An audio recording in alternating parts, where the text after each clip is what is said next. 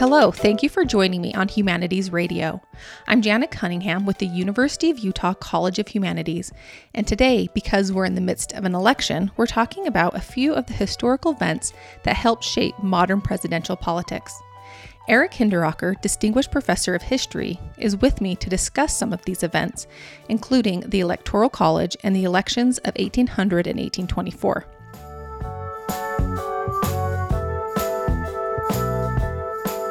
Before we get into these consequential elections of the 1800s, let's first discuss the Electoral College because I think it's important to establish some of that background for some people who may not know. So can you just give a brief history of the Electoral College and why we use that rather than the popular vote? Yeah, I'm happy to. I think, the Electoral College is so interesting. It's such an important institution in the U.S. Constitution. And, people are often kind of confused, puzzled by why it even exists. And in fact, I think it's common for people to think, the founders must have had some good reason for introducing the Electoral College. In fact, the idea for the Electoral College came very late in the summer of 1787 during the Constitutional Convention.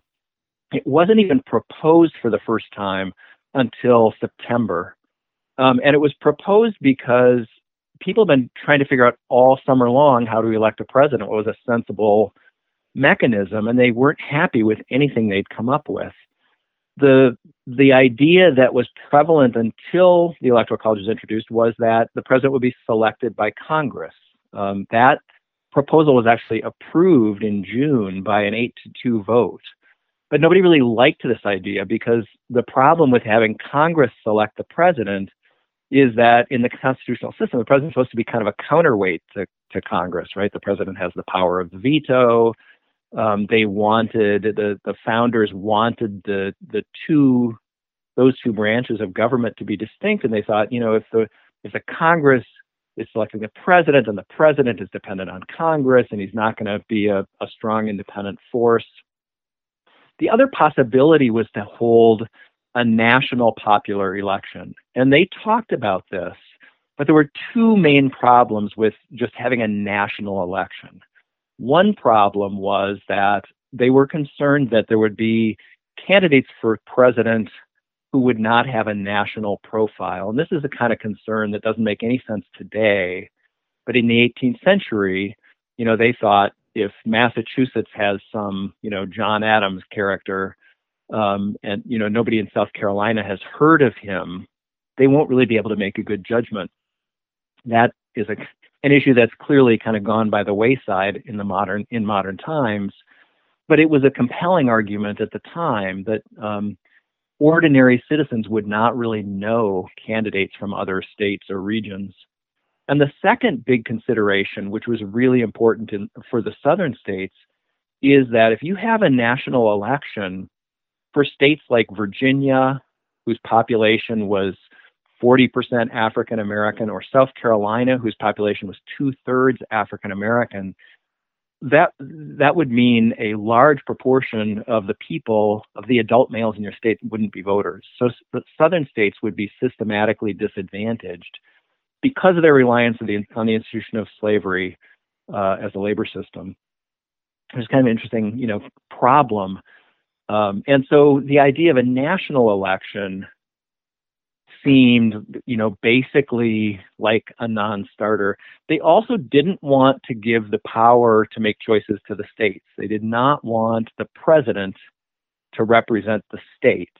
State legislatures were already selecting senators under the Constitution, but they didn't want state legislatures to have the power to choose a president. They wanted it to be grounded in a popular national choice. And so the Electoral College was this kind of brilliant last-minute compromise or last-minute solution, last-minute workaround, where you elect a group of people specifically for the purpose of choosing a president, and therefore importing the 3/5 compromise, which gave southern states more representation in the House of Representatives than they would have had if their populations were just based on the white population. It kind of imports the Three-Fifths Compromise into presidential elections. It also, although they didn't really talk about this in Philadelphia, because every state's electoral college representation is a total number of people in Congress, it means that every state has a number of people in the electoral college, the representatives plus the senators in the state. And over time, one of the things that has done is give small states a huge advantage over large states in electoral college representation. This was not something they talked about in Philadelphia, but it's become pretty noticeable. For example, Utah, we have 4 congressional districts and 2 senators. So in terms of our population base, we have 4 representatives. But because you add the 2 senators to that, that's a 50% boost to the kind of electoral power of the state of Utah. California, by comparison, has 53 congressional districts. So they have 55 electors, which only boosts their representation by 3.7%, right? So over time, one of the weird kind of effects of the Electoral College has been to really strengthen the hand of small states in presidential elections, which, is something that might argue over time for rethinking the Electoral College. There's nothing about it that makes it that should make it sacrosanct. It was a kind of a jerry-rigged solution at the time, and in the modern era, it creates these kind of significant distortions, right? I mean, in the election of 2016, Hillary Rodham Clinton received almost 3 million more popular votes than Donald Trump did, and yet Trump just swamped her in the Electoral College, 306 votes to 232 votes. So, that kind of distortion reflects the kind of imperfections of the Electoral College system. And you could say that the old principle of one man, one vote, or one adult person, one vote, is not really being served so well anymore in presidential elections. Just understanding the Electoral College, it is all very complicated, I think. And we could probably just talk about the Electoral College for this entire podcast.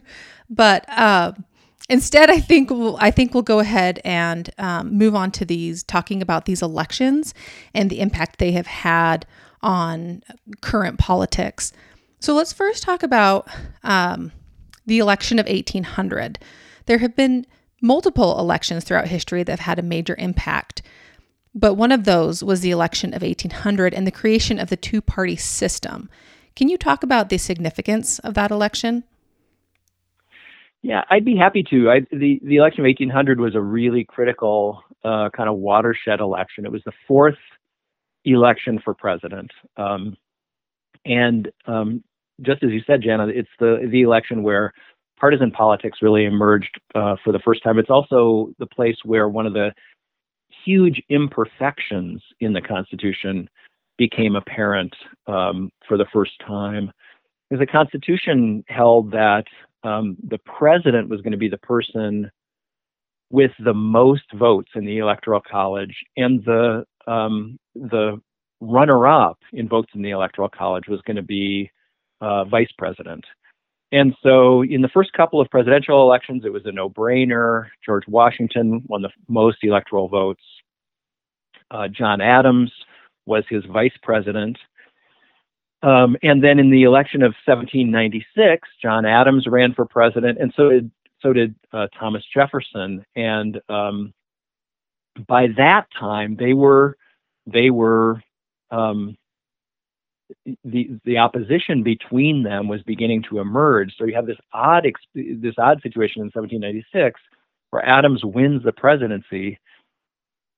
Thomas Jefferson, who kind of ran against him because he was really emerging as the party system was beginning to form, and Jefferson was the figurehead of the Jeffersonian Republican Party that was developing in opposition to the the Federalist Party, Jefferson ended up being Adams's vice president, which is a little odd, but didn't cause anything like a constitutional crisis. In 1800, though, the parties ran tickets for the first time. So Jefferson ran as a Jeffersonian Republican, along with Aaron Burr, who was intended to be his vice presidential candidate. Only for that system to work right, one of the electors who is committed to the Jeffersonian Republican Party has to vote for somebody else for vice president, or there will be a tie. And that's exactly what happened. In the election of 1800, Thomas Jefferson and Aaron Burr tied. And so even though they were both, Republican candidates, and the intention was that Jefferson was the presidential candidate and Burr was the vice presidential candidate, the election went to the House of Representatives. And what's really weird is that once it got to the House of Representatives, there was enough opposition to Jefferson that nobody really wanted to break the deadlock at first. And so you have this situation, there were 16 states at the time. Each state gets one vote in deciding between these two leading candidates. There were 8 states that favored Jefferson. There were 6 states that favored Burr. And then there were 2 states where there was a tie, and so there was no vote cast in either way. So Jefferson only had half the states. He needed a simple majority to win. Well, this caused a week's worth of debates in Congress, several dozen ballots, and there was just this deadlock. Jefferson had 8 states but couldn't get 9. Finally, there's some kind of behind-the-scenes maneuvering.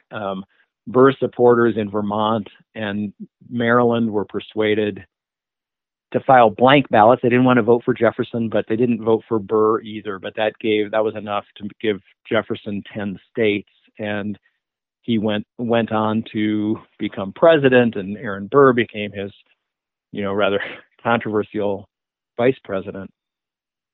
That election led people to realize that this was a real problem in the Constitution, and so the 12th Amendment followed, which modifies the way electors vote. And basically, among other things, it says that every elector casts 2 votes, one for president and one for vice president. And so kind of resolving that constitutional crisis,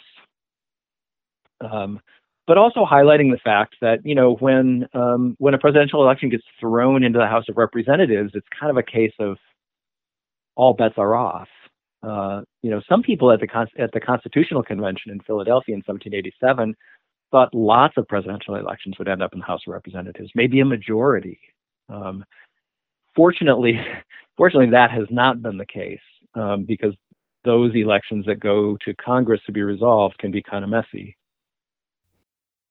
So that kind of, I guess, leads us into the election of 1824 that was also determined in the House of Representatives, correct?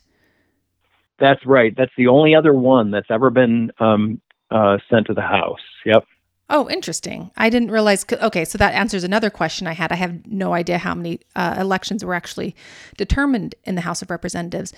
Can you talk a little bit more about the election of 1824 and that lasting impact?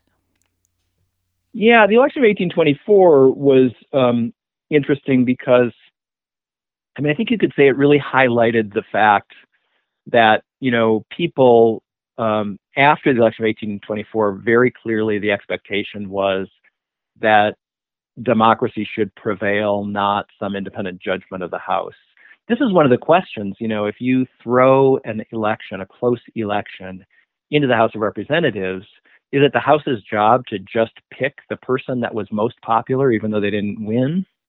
Or can the House exercise independent judgment? And that was the question in 1824, because in that election, there were 4 candidates, and Andrew Jackson was the most popular one. He was a pretty controversial character in 1824 among the kind of, the Washington elite.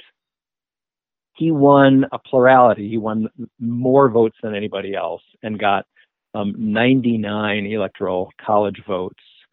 And the runner-up was John Quincy Adams, son of the second president of the United States, and somebody with, a lot of people would say much better credentials than Andrew Jackson. John Quincy Adams was the runner-up with 85 votes. And then there were two other candidates. William Crawford had 41 votes, and the candidate who was a distant fourth with 37 electoral college votes was Henry Clay, who happened to be the Speaker of the House, the guy that ran the business of the House of Representatives, which is where the election was thrown to when nobody won a majority of the electoral college votes. So the House debated on this topic, and under Henry Clay's leadership chose John Quincy Adams as the next president of the United States over Andrew Jackson. And then Adams turned around and nominated Henry Clay as his Secretary of State. And so Andrew Jackson called this a corrupt bargain. He said, look, obviously there was backroom dealing. They, squeezed me out. This is a couple of Washington insiders scratching each other's back. And this became, his kind of rallying cry for the next 4 years until the election of 1828, when he did win the popular vote. And John Quincy Adams ended up being a one-term president who was swamped by Jackson in the subsequent presidential election. So they're kind of an interesting. That's a particularly interesting case because it's not clear that Henry Clay or anybody in the House of Representatives felt like they had any obligation to select Jackson just because he was the popular choice. They felt like they were the wise men sitting in the House of Representatives and they could act on their own judgment. And Jackson pretty clearly proved them wrong on that point in the long run. It's so interesting to learn about these elections because, each election seems like it gets more and more complicated, but unless kind of historically, it seems like all of the elections have just been as complicated or they just as the next. Is that fair to say? None of these elections really ever seem straightforward. It really is true. The process of organizing an election on a national scale is kind of really fraught.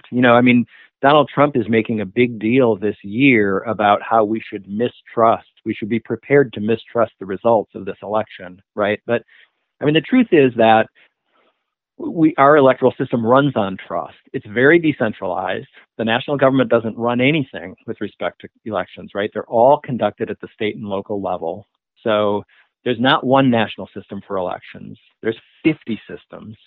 And, more than that, if you include the District of Columbia and Puerto Rico, so this is, you could argue that this is a strength of the American system, right? That kind of decentralized control makes it much harder for bad actors to manipulate the outcome of these elections. On the other hand, it means there's a lot more variables in play. And so just as you say, Jenna, the results can be really confusing sometimes. It's not that long ago. Many of us still remember the election of 2000 when the results of the election in Florida were contested. This was the Bush versus Gore election of 2000. Results in Florida were contested, and the presidency hung in the balance. And the Supreme Court of the United States ultimately ended up finding in favor, of a Republican victory, a victory for Bush in Florida, which gave Bush the presidency. But we all had to wait around for a while for the Supreme Court to rule on this, this election outcome in this one large and important southern state. It's a little bit too like, another example of this. There's one other time when Congress has decided the outcome of a presidential election, and that's different from an election being thrown into the House. But in 1870, at the election of 1876, Rutherford B. Hayes was the Republican candidate. Samuel Tilden was the Democrat. And Tilden ended up winning both the popular vote and the electoral college vote, but there was a controversy over the election results in 3 southern states. This was in 1876. Is a decade after the end of the Civil War. The southern states had been occupied by federal troops, and they had to re-qualify for membership in the Union one by one.